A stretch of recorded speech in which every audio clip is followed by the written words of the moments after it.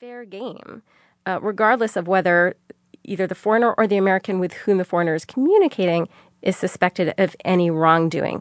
And that really opens the door to mass surveillance. So what we saw in 2011, anyway, is that there were 250 million internet communications that were picked up under this authority. So in order to avoid spying on Americans, the government is supposed to mask the identities of those millions incidentally surveilled. But under the Nunes theory, Trump aides like Michael Flynn were unmasked and subsequently exposed through leaks. I think what Nunes was saying here was that the information was lawfully collected. Presumably the target was not an American, assuming that this happened under Section 702, but that the information about the Americans, in this case the Trump aides, was not properly minimized. The government is supposed to mask or delete the Americans' information after the government gets it. But there are numerous exceptions to that rule. And in fact, routinely, the NSA, the FBI, the CIA, they keep this data, Americans' communications, for years. And they can use it in all kinds of ways, in criminal investigations as well as national security investigations. And there are also many exceptions to the requirement that they mask the identities of the Americans before they share that information. The other astonishing aspect of this episode is that Nunes is suddenly so upset about the misuse of Section 702. Yes, Nunes has been a staunch champion of Section 702. We need to educate members of Congress on the importance of reauthorization of Section 702 of the Foreign Intelligence Surveillance Act. He voted for Section 702 in 2008. He voted to reauthorize it in 2012.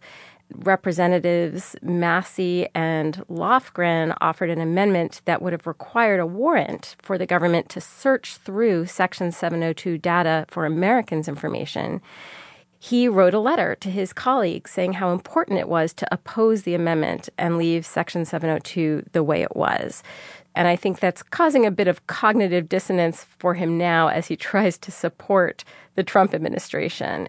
He clearly has known all along what Section 702 does and what it's about. So that's why he's trying to somehow be critical of the surveillance that happened under the law without actually being critical of the law.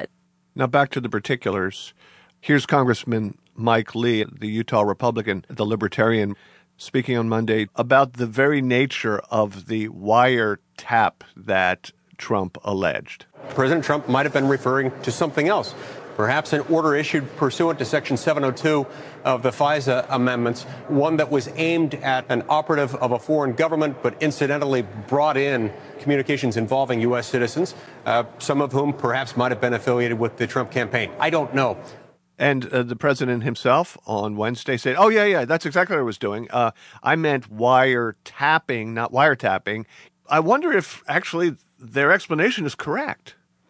Sure. I mean, I think the problem with Trump's tweet was that, he was implying that President Obama personally, ordered the surveillance, which wouldn't be legal, and that there was a physical wiretap of his personal phones, which suggests that he personally was targeted. These things are not true. But I frankly would have been quite surprised if I had learned that there was no surveillance that picked up communications of Trump's aides. The Trump transition team was routinely communicating with foreign officials, in fact, probably a little more than a transition team should be doing. And picking up foreign officials' communications is what the NSA does, whether those officials are friends or foe. So it would have been a real surprise to me to learn that there was no information about Trump's campaign aides anywhere within the NSA's databases. This seems like kind of an arcane subject, the innards of a complex statute, but, you'd be forgiven for thinking that the Intelligence Committee hearing in the House on Monday was convened not to discuss the Russia investigation, but Section 702 itself. Admiral Rogers, I'm going to begin with a question to you concerning the Foreign Intelligence Surveillance Act. FISA Section 702. That's 702. Section 702. Under the Foreign Intelligence Surveillance Act.